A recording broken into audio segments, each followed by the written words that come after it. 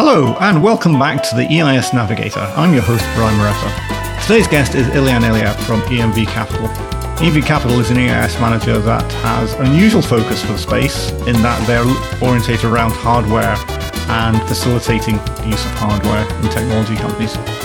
Ilian also has a background in intellectual property, and we really dig into this and its relevance to EIS investors.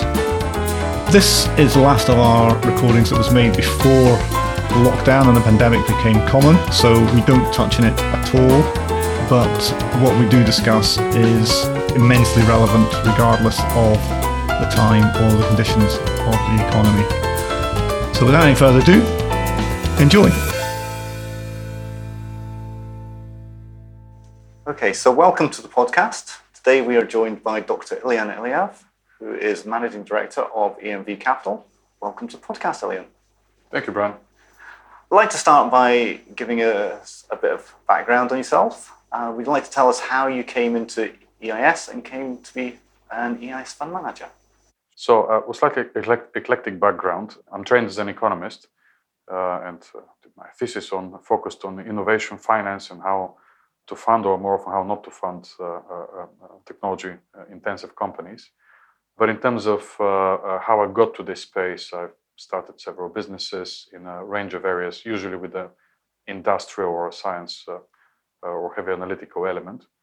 And when it came to EMV Capital, we originally started as an incubator practice with an investment element.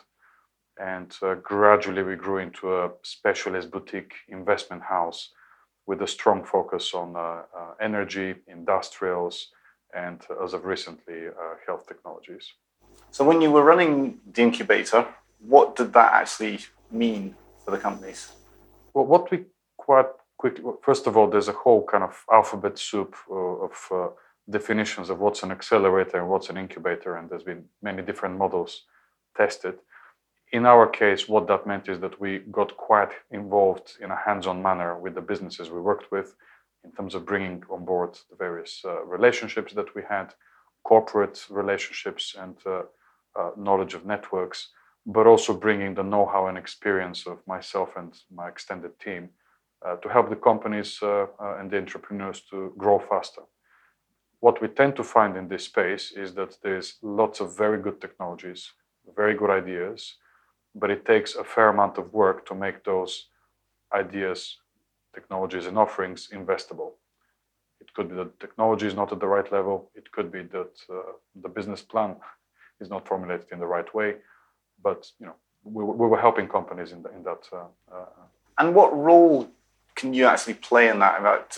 Some of those things are clearly getting technology to the point where it's investable. Sounds like it's something that company management should be preoccupied with, and there's probably not much you as an external investor can do about that. Other things are probably things that you can do more about.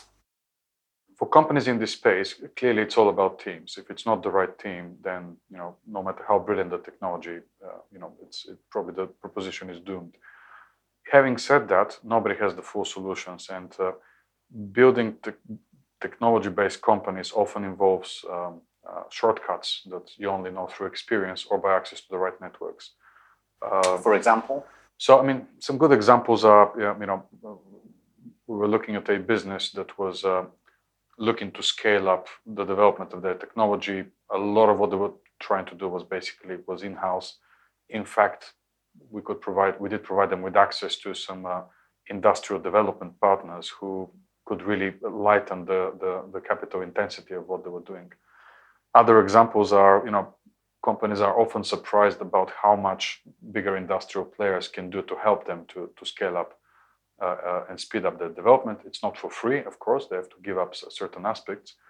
But where we come in tends to be in helping companies to attract and figure out a way of working with corporate development partners, where they benefit not only from the vast engineering expertise of these companies, but also with routes to market and so on and so forth. And I'll mention one more thing, which again tends to be a key focus of ours, which is to really speed up the number and type of pilots, industrial pilots that the companies are in, and how those are formulated as a way of supporting their business plan. I know we've spoken a bit about corporate development partners before. There's clearly some pluses in terms of they bring a lot of capital and a lot of expertise. Do you see any downside or any difficulties in managing that relationship? Well, the first thing to emphasize is that corporate venturing is a fact of life. If you look at the European and the US scene, there's been a vast increase in in availability of corporate venturing. But also corporate venturing tends to be exactly in the areas that VCs tend to be scared of, i.e. the areas that we operate in, for better or worse. Now, to understand how the corporates work and what to get the best out of them, you must understand why do we see this jump in corporate venturing. Take a trip down memory lane. The last time we had such a growth in corporate VC was in around the dot-com boom. At the time, it tended to be a growth primarily driven by the CFOs. We have to be part of that game. We have to make money. Let's just invest in anything in that space. Let's get something with .com in the name and we can increase our valuation on the market. Now, over the period since then, which is a 20-year period, there has been a broader shift in corporate development strategies and corporate R&D, namely the by now familiar move towards open innovation. Why open innovation? To put it in a simple terms, whether it's ABB or GE or GSK or whoever it is, they observed quite accurately that no matter how many engineers they had, there is a multiple of that available elsewhere. They don't have a monopoly on new ideas. The not invented syndrome here is not a positive syndrome, it is a dysfunction. So these corporates had the insight that actually it is a cheaper form of doing R&D by investing small checks in companies in their ecosystem, whereby they could learn about new ideas and have a window on technologies, than trying to do everything themselves in-house. Certainly, I think we've seen the pharmaceutical industry in particular is probably the high-profile one where they have kind of contracted out R&D a lot, and the way that it generates stuff internally is much reduced. Absolutely. And it started from there, but what we have observed is that it is really broad now. It is really across all sectors and across multiple technology types. So it's not limited to healthcare. You see it in engineering, you see it in automotive, you see it in energy, you see it across the board. And are they consciously modeling themselves on the pharmaceutical industry, do you think? I think it started from there, but they've all developed their own styles. It also varies not only between industries, but also varies over time. If we take an example with the automotive industry, 6-7 short years ago, the automotive industry was boring, solid, not much new was happening. You would struggle to recognize the industry right now. The industry is buffeted by changes from all directions, whether it's autonomous vehicles, shared car ownership, the push towards lower carbon emissions. It is a fundamentally different industry, and what they recognize is that by themselves they can't swim across. Hence, I would say all major automotive OEM groups now have, whether in the West or elsewhere, have a open innovation program, but also a corporate venturing program. Yeah, it's interesting because there's academic theory out there. I mean, some people have read the stuff by Clay Christensen and these sort of people who have said about the difficulties of generating genuine technology advances within a company or within a company structure. When these corporate development arms are investing in these companies, are they specifically saying, this technology is ours now? Are they trying to sort of keep it in? Or are they sort of saying, well, we're just invested in an ecosystem, and at some point if something appears we like, we can pluck something out of it? Excellent question. And it goes to many of the investors that we speak to, or entrepreneurs, in fact, they've heard the scary stories and say, no, we're never investing or working with a corporate because they will do X, Y, Z. The reality is, just like with choosing an investor, there are investors that you can work with, investors that you can't work with. There is investors that I don't want to say well-intentioned. All investors ought to be after an investment return. Otherwise, perhaps you shouldn't bring them aboard as investors. But they have different strategies. It's the same with corporates. In general, I differentiate between corporates that are fairly experienced in corporate venturing. They know the rules of the game, so to speak, that it is, while it might be in their short-term interest to push their weight around with a small startup and kind of be quite aggressive, in the long term, it means they have a bad name, but it defeats the purpose of venturing. So the ones that it's good to work with are the ones that, in our view, that have built up their corporate venturing and open innovation strategy with that in mind. You might even see a formal separation of the corporate venturing unit from others. Having said that, there is a number of smaller corporates, let's say in the single-digit billions in revenues, that don't have the resources to set up a separate corporate venturing arm. It's going to be their M&A or corporate development side working, but still you can end up getting good deals with them as long as you have your wits about. Presumably they can't devote the sort of support that maybe the larger guys can. Is that the main difference? No, actually, it could be positive with them because, I mean, a single-digit billion company is still a single-digit billion company, not small by any terms from a startup's perspective. But in some ways, it could be that the pain the startup is solving is much sharper, and that they end up having a direct line to the CEO of that business. So it varies. Entrepreneurs have to be pragmatic and business-like about these opportunities and make sure they structure the deals that they feel comfortable with. And I suppose one of the fears that entrepreneurs must have is that if you sign a deal with some big company, that they are in some sense going to be able to monopolize your output or the sale options of the company. Are there examples now out there of companies funded or have a big corporate development who are actually selling to its competitors or have been purchased by its competitors? Absolutely, and that's an absolute key aspect of any corporate partnership a company comes in, that at the very least, in our view, there should be no, it would be unwise to have a right of first refusal, for instance, on an exit with that business. It's a lemon's problem in economic in economic terms. Why would anybody else look at it? You might want to say what a lemons refers to information asymmetry theory, Joseph Stiglitz and others that got an overprice for that. But basically, the idea is that if the insiders have information on something and if they won't purchase that thing or act on it, then why would anybody else do? So if the insider doesn't do something, then them not doing that thing is signaling to others that what they've got is a lemon. Not a good thing. I think the classic example is cars market. Cars, exactly. Cars. Yeah.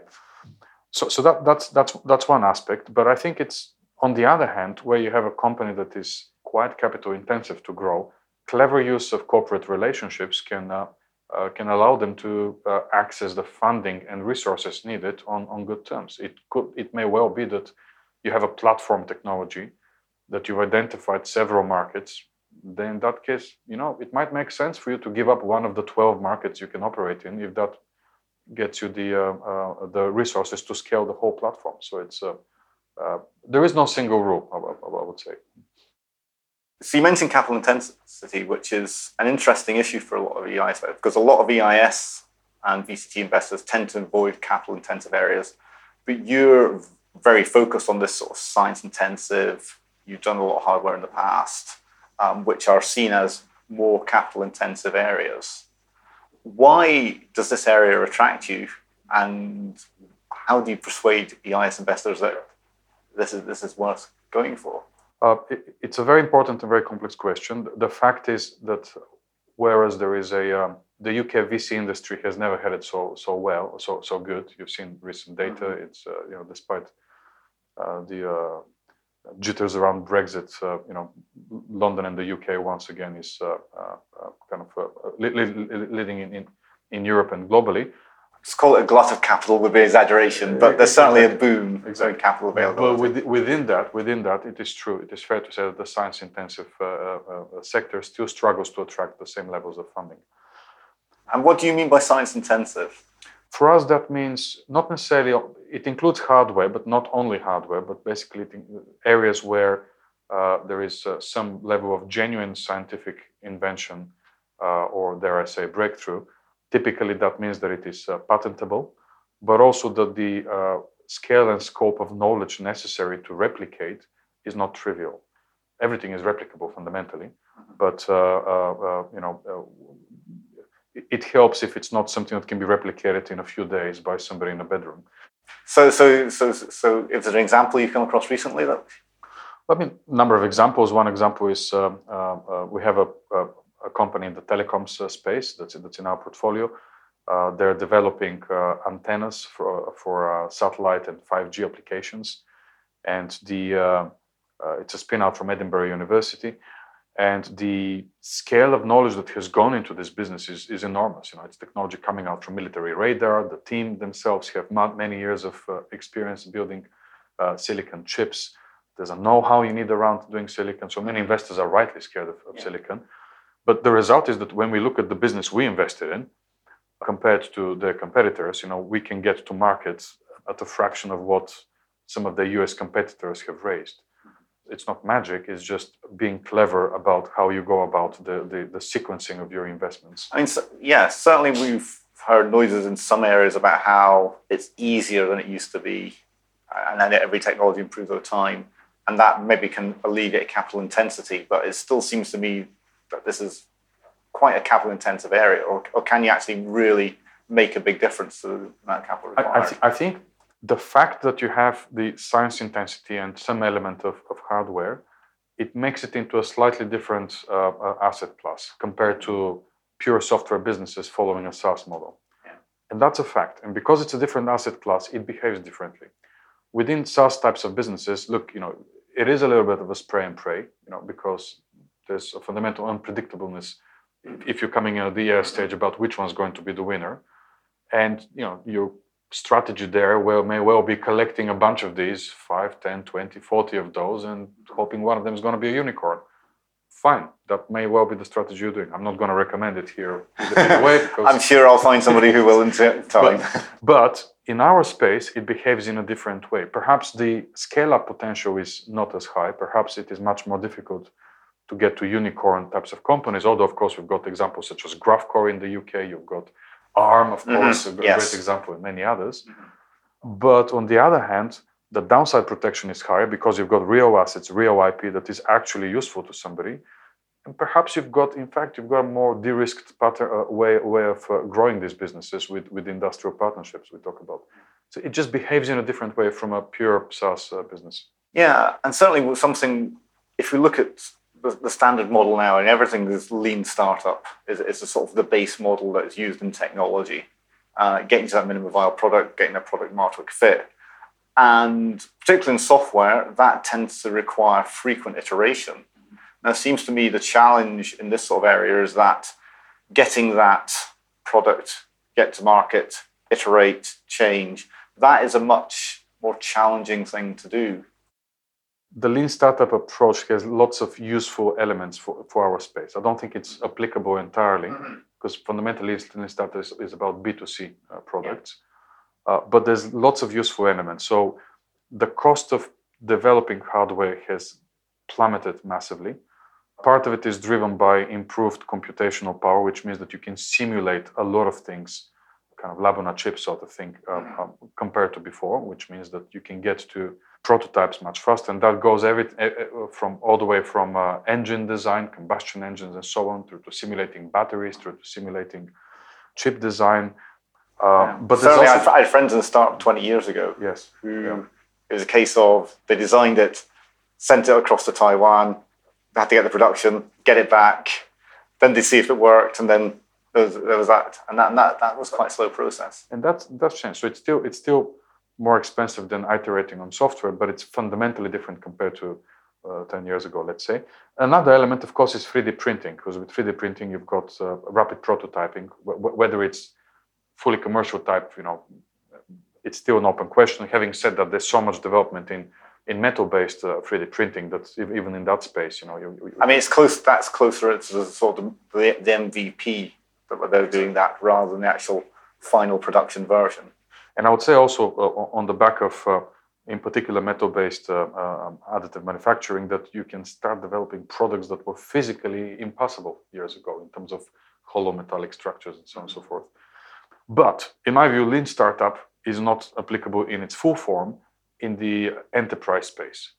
I mean, it's fine and well doing B2C sort of A/B testing for software products that end up being used by consumers, because you've got that. But if you're in the enterprise space, even as a software business, you can't do that, because to get the specs of what you need, you still need the whole corporate bureaucracy. I think it depends a bit more on the product. I mean, certainly there are areas of enterprise software. You could argue that Slack is an enterprise software, but can still go through that. Yeah, but for instance, if you're building a a smart grid operational system for the national electricity operator, I'm not sure they would take to the A/B testing quite well. It would work, definitely, because half the country going dark, the other one having light is the ultimate in A/B testing. But yes, where you have something where fault toleration is low, then it's not going to work quite as well. One thing that always interests me in these areas is how hard is it to do diligence on these sort of companies, particularly where you have technology that is complex and not very visible in a lot of ways. Our approach is that, on the one hand, we're a team of geeks, so in anything and everything, and there's lots of experience and things that we've done and so on and so forth. So we already have a good sense of what and where to look for. But fundamentally, if we're asking our investors, whether it's investors in the fund or direct investors in our direct deals, typically it's not a case of trust us, we're smart. We're looking for validations. We do that in two ways. We do it through our network of industry experts, people that have deep domain expertise in the areas where we're comfortable. But in particular, this is where our corporate networks come in quite handy. That we are able to some extent, get validation from our corporate partners. And are these people where they just sort of say, yes, in principle, this works, or they're actually, they get a little bit of silicon or a little bit of whatever the company's produced and say, right, we're going to just test this? We decide on a case-by-case basis. In some cases, we really, it is such a fundamental nature that we need to see this product in pilot trials and start getting some protocols out of that to make the judgment. In other cases, it's talking to key opinion leaders that will know more than a corporate, because especially in life sciences, that tends to be the test point. And I guess in a lot of life sciences, you always have that uncertainty about will it get through whatever medical trials are required for licensing or whatever, and whether you get that approval. That's a risk always in the background. You mentioned earlier about intellectual property. And your background, although you skipped over it at the start, part of your history is working in the area of intellectual property. And I thought it might be interesting to discuss that a little bit, particularly as you're something of an expert in the area, I think. Maybe we'll talk about a couple of basic questions about what should investors be concerned about with regards to intellectual property when looking at a company. Great question, and so many answers. So IP is one of those... We have time. Exactly. It's one of those funny areas that it has this mystic. It's almost like, there's two types of professionals consumers are afraid to argue with. One is your doctor about the bills. One is your doctor, and the other one is your lawyer. And for both, there's this sort of mistake. I suppose the third one is a judge. Leave that aside. Yeah. When I started working in the IP area, and what you're referring to is, a previous company I built, Cambridge IP, where we built a patent analytics platform and a kind of a strategic consulting offering around that. When I came to that area, I looked at it. I should say I'm not a lawyer. In fact, I failed Law 1 in that university, so I'm kind of that disqualifies me from any legal advice forever. But when I came to this area, I approached patents as an economist and kind of information scientist, because here is this wonderful thing, which is source of so much information. It describes the technology, it tells you who owns it, it tells you what it does, it tells you why it's useful in the world, it tells you who made it tells you who owns it, and guess what? Somebody paid by the state validated that it's more or less okay, and then it's available for everybody to see. And there's tens of millions, and in fact more than 100 million of those available globally, electronically. Wow. I wish I had that in terms of market research. So the approach we took there was that the patent profession broadly is working in the Stone Age. That's changed a bit, but not much. And again, not looking at the legal advice of it, but the use of information, and basically saying, look, shouldn't the businesses in our areas of work, energy, industrials, healthcare, which was incidentally the focus I had with the previous business, shouldn't they be using this vast information to understand where the hell they are in the world? Who else is doing that? Who else is working on it? Who should we poach from a corporate? What are our competitors doing that we don't know? So we were somewhat successful in doing and developing that. Through that process, I guess I built a pragmatic approach to IP that I have brought into EMV Capital as a core part of our process. As a investor, IP due diligence is a core part, but we don't obsess about it. So it's really a core part of what we do, and because we know how to do quite a bit of it, it helps. It'd be easy to get carried away, though. It is indeed, and I should finish the answer to my question. The way we look at it is that it's an important part of your strategy, not the only part of your strategy. It is unlikely in the life cycle of a company, unless you become incredibly successful, that you will actually have the resources to sue somebody for infringement. But having a strong and well thought through patent protection is important for your investors. It shows them, first of all, that if you are successful, those who do acquire you, the Gs and Siemenses and ABBs of this world, you might not care about ABB, but they will, because they're big enough for somebody to sue. So they want to make sure they have absolutely rock solid protection for what it is that they're buying. So that's a key point. You're investing a little bit today in order for what you're going to have tomorrow. There is a second element that we tend to take a well thought through IP strategy as a proxy of the thinking of the entrepreneurs. It takes a certain level of sophistication and patience and logical consistency for a technology-focused business to also have a well thought through patent strategy. It doesn't mean they have to have spent hundreds of thousands of pounds on useless patents. It's more, what is your IP strategy and how do you propose to implement it? And finally, and this is the trick question, for most people, IP is limited to patents. The fact is that it's not. You can build a very strong business, potentially without patents or selective patents around your chain, primarily relying on trade secrets or know-how or clever use of database or other contractual linkages with the customers. All of this is IP. So we're looking for way above average thinking about, okay, you're going to get all this money to develop your technology and to commercialize it. How are you going to protect it from your competitors with the tools that maybe not nature, but governments have given you? Yeah, I mean, some of the most famous example of the non-patent strategy is Coca-Cola. They obviously have this secret formula that they've never disclosed, and only 2 people within the company know it. And that is the classic example of a trade secret.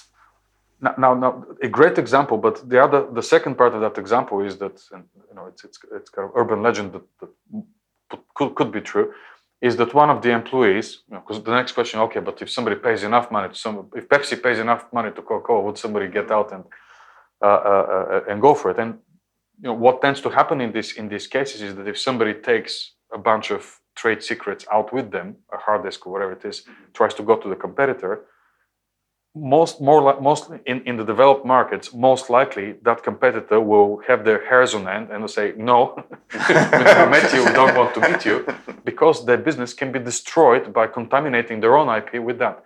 Good case is the whole. There's a bunch of litigation cases in the US around autonomous vehicles, involving Google and others. Yeah. So it's not that easy. Equally, you have cases such as Tesla giving away to the world their whole patent portfolio for everybody to develop. Okay, did that mean that lots of EVs came out of that? Maybe not. Perhaps what happened is that they put their IP out in the public domain, thus stopping other competitors from patenting stuff. So there's many, many different ways of developing an IP strategy. But as you said, it is really easy to get carried away. We're talking about IP. Can you give any idea or examples of perhaps when different strategies might be appropriate? So when should someone think about patents? When should someone perhaps look for trade secret, perhaps a bit more? Very difficult question. What I will say is kind of pitfalls is, for instance, one of the pitfalls is, well, we're building a software business, therefore there are no patents. It is true that in Europe, it is more difficult to file and get patents under the European system versus the American system. But what companies should remember is that we work in a global market, and their biggest competitors tend to be US based, and many of their potential corporate buyers tend also to be US based. So if you can't file for a patent in Europe, where it's more difficult, you sure as hell can file for a patent in the US. So I think it's an element of look around your competitors, look at the industry, look at your potential buyers, what's their patenting strategy, learn something from that, and then follow that strategy. I would say in chemicals, in the chemicals industry, it tends to be a much more fine balance between publishing the patents and trade secrets of how it is that you prepare. So kind of a mix and match approach can be useful. So basically, it's the process that they patent, not necessarily the end chemical, for instance. Yeah, I mean it's on a case by case basis. Yeah. Yeah, I know it's hard to generalize. Have you seen cases where the company has the wrong strategy? And perhaps And can you actually do anything? Is this a case of if you see a company like it's like, well, okay, they've got it wrong, we walk away, or do you see it saying, well, actually, we can help this company make it better? Well, I guess it's the two extremes that scare us. One extreme is everything is so predicated on the great patents that we have, and we're going to become a patent troll and we'll sue all the great and good of the industry. And even if our product doesn't work, which it doesn't, hey, guess what? Invest in us, give us lots of money, and we'll go sue the hell out of everyone. So in which case, okay, we'll go. Feel free to go to Texas and do it yourself, or find other investors that will back you for that. So in that case, look, it's not really, you're not really developing a company. You're hiding behind a patent troll. The other extreme tends to be we never bothered to think through the IP strategy because I think it's a waste of time. And here we are, we've now spent all these millions and the technology is already out there and it's potentially up in the public domain, it is contaminated. So actually now it's very difficult for you to protect, whether through patents or other terms, what it is that you already have. Trickier one is in fast-moving industries. Let's say around various SaaS models where really speed to market is key and ability to acquire market share is key. By the time the patent is published, probably you've already moved on to the next iteration of the product. So again, there it's kind of, you have to look at it on a case-by-case basis. Typically, there's always something really core, really unique to the business that is patentable, but put your efforts elsewhere. You mentioned a minute ago about patent trolls, and I think there's a lot of chat that the patent system is in some sense broken, or at the very least not suitable for purpose. Yeah. Is that something you agree with? And if so, what would you change about it? Yes, I agree, and there's two buts. One is it's a fact of life. So as a private citizen, we can think whatever we want to think about the patent system, but as a business person looking after other people's money, you have to take into account what the facts on the ground are. Having said that, in particular in software and some other areas, an open innovation platform is open innovation approach is open source approach is potentially doable. But also there's ways of using patents in a, I don't want to say altruistic, but in a more open way. For instance, working with patent pools, or if you are first to market in terms of inventing or developing a new standard for a telecoms protocol or something else, you could actually be the catalyst of a broader collaboration, and you can build a patent pool with friendly access terms for others, what's known as front terms. So again, there's many ways of using the patent system for good to accelerate technology and attract development. On the broader aspect of is it broken? Yeah, there's lots of questions. If you have products, in particular in software, that their economic life is 3, 4, 5, 6 years, and it takes you 3 years to get a patent, then you get 20 years of patent life, but it's useless. Or if you're able to patent a single-click method for shopping, or in some other cases in medical devices, really trivial stuff, is that doing society any good? Yeah, these are valid questions. There's a lot of, speaking as an economist, there's a lot of social dead weight carried by the patent system. But a bit like what Churchill said, democracy is the worst system, but yeah, everybody else, what's the alternative? Well, you wouldn't like to throw out the whole system. But do you think we could tinker with it? Do you think we can make some changes? Are there easy changes? Would there have to be hard changes, do you think? Again, it's a whole school of thought out there. People, should we have different patent lengths for different technologies and so on and so forth? I think probably the main changes ought to be, talking within Europe, is in terms of ease of access to SMEs to the system. It is still quite expensive to access the system and use the system. There's a knowledge and training element to it, and then of course there's the protection aspect. How the courts work. US is a totally different case. It's so incredibly expensive there. The way it works there, simply because that's the way the US system is set up, not only for patents but elsewhere, is that it is easy to get a right, but it's in the courts that it's challenged and proven to be right or not. So it's a difficult, very, very difficult question. I think you had earlier a question around China. That's a more interesting case in the sense that China, I think, is operating a two-speed or two levels economy. On one side, kind of on the lower end, is all the copycat workshops and the rest of it. So yeah, that's there. and probably it is difficult to go to a Chinese court and try to protect your rights. My impression is a lot of that is internationalizing to, Vietnam is taking over that, Indonesia is taking over a little bit Exactly. And what you're seeing and there's a great book by Professor Ha-Yun Chang, Kicking Away the Ladder, a professor in Cambridge focused on developmental economics. And he's starting off his analysis by looking at the industrialization of Korea. Korea, of course, now it's an OECD economy and has some of the big industrial giants. Yet in the 1960s, I believe their GDP per capita was that of a number of poor countries in Africa. How can you go from that to that? And it is the Asian miracle. Exactly. And a big part of the Asian miracle is outright IP theft. As has been the case, if you look at 19th century literature, there is a lot of anger and upset in the UK about the US stealing British IP, and so there's this element of catch-up industrialization that this kind of history echoing, rhyming again. So China's just doing what everybody else did 100 years ago, but as you say, it's always tempting to pull up the ladder afterwards. Exactly. We'll see if that changes in the near future. I'm not sure I'm entirely optimistic, but we'll see what happens.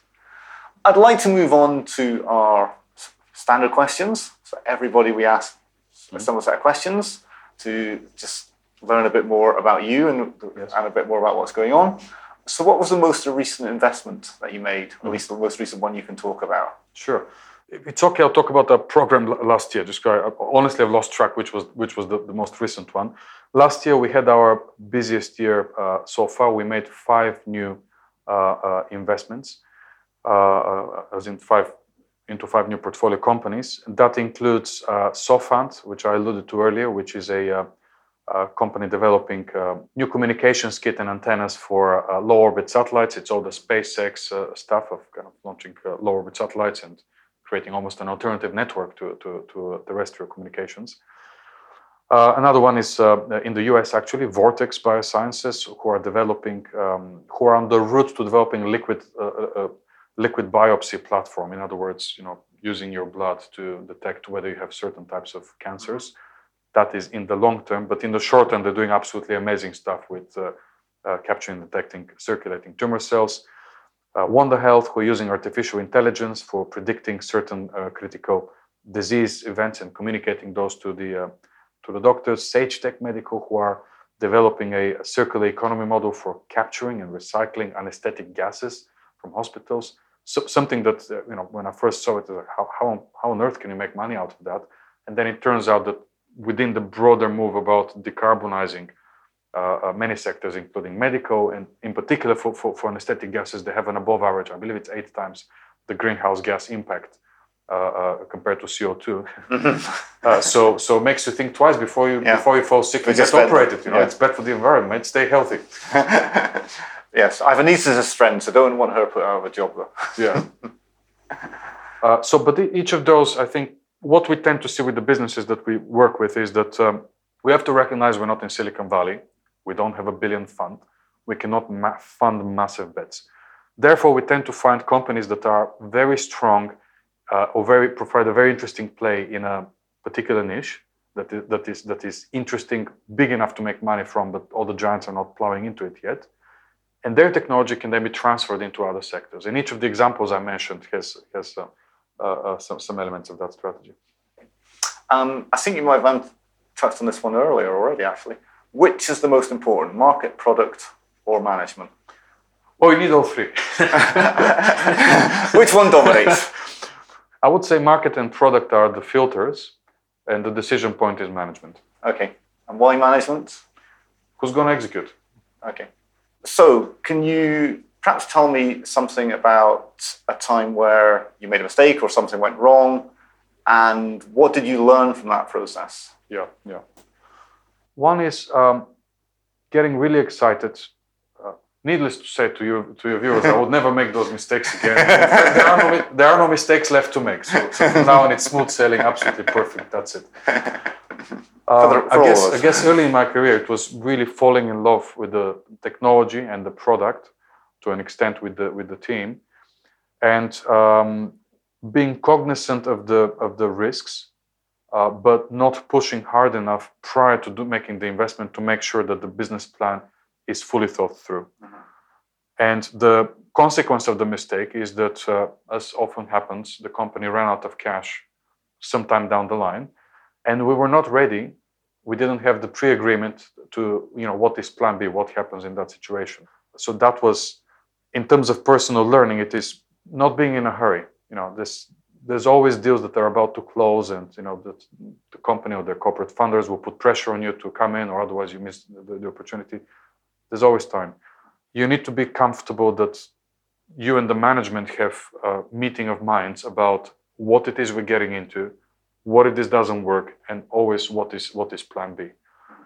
One of the investors I work with closely, he often likes to talk about driving against a brick wall at high speed. and it's not fun thought. And it's easy to happen because success is always around the corner. And if we slow down the cash burn now, we're going to miss this client and we're going to miss that client. It's a very difficult, I can say it, surely you wouldn't drive at high speed against a brick wall, but in reality, the choices are hard. You might have to cut back massively the team, which indeed might result in you not closing that next deal. But you have to make the hard decisions earlier. I think, should I give you another example? That's enough. Okay. Was that a big enough mistake to talk about? That was a big enough mistake. My biggest weakness is not working hard enough. Or working too hard. Are you a book, a TV, or a film person? I'm a voracious consumer of content. I'm a bibliophile. I read a lot, both fiction and non-fiction. Do you want to give a book? So whoever's listening to the podcast, what should they get for the next train journey? What should I be reading on the train home to Edinburgh? So at the moment, my son is going through the whole brutal English 11 plus exam sort of experience. And I've started reading up on the history of public schools and the various extremely positive things about it, but also how that relates into the whole different aspects of society and of the economy and training up and so on and so forth. In terms of economics, I come from an evolutionary economics and institutional economics aspect where things you do now end up becoming an institution a little bit later on. And then by the time it gets there, well, we've been doing this because we've always been doing it this way. And even though it is dysfunctional, it's difficult to change it because the costs of changing it outweigh the short-term benefits of doing so. Even though in the long term, it might be useful to do so. And it's interesting to see these dynamics kind of in the schooling system. You can't do without it, but at the same time, you can see kind of the negative aspects of it. Another book I'm reading in parallel is around AI. So what was that book? Sorry, what you said it was a topic. What was the book? I'm better at names. I'll send it to you afterwards. Okay, we'll put it in the show notes. Posh Boys and something. As we speak, I'll look it up in Amazon. Okay, we'll put it in the show notes. And let me tell you the other one, which is even more important. It's by Martin Ford, who has written some books on artificial intelligence. And this particular book is a collection of interviews with all the big minds in AI development, asking about big questions of how soon are we going to get to AGM and the different problems and the ethical problems with AI. And to me, this speaks to two issues that I'm working on actively. One is that looking at impact investment, I believe that we need to expand the concept of impact investment by looking at responsible AI investment, which Google, DeepMind, big corporates are engaging with ethical boards. As investors, we haven't taken it on board yet. And the second thing that amazes me is that the majority of those people are educated in the UK.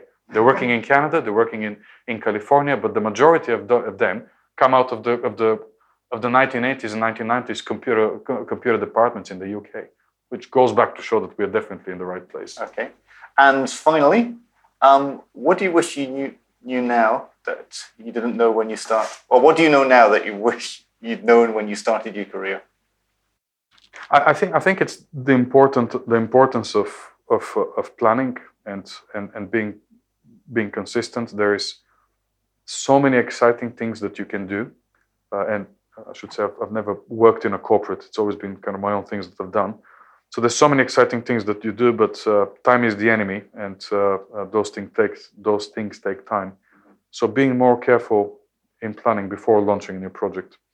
Take that weekend away. Go for a walk in the woods. Okay, very good advice.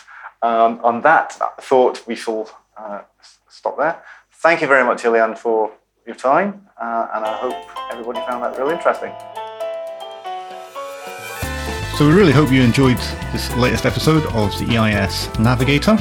If you want any more information about Ilian and EMV Capital, you can find their website emvcapital.com. The show notes for this episode, as usual, will be available at harmonandco.com/podcast. If you're enjoying this, then please leave us a review, preferably with lots and lots of stars, on iTunes. If you want any more information about what we're doing, you can send us an email at inquiries@harmonandco.com. You can subscribe to this podcast on all good platforms, iTunes, Spotify, etc. Otherwise, thank you very much for listening, and goodbye.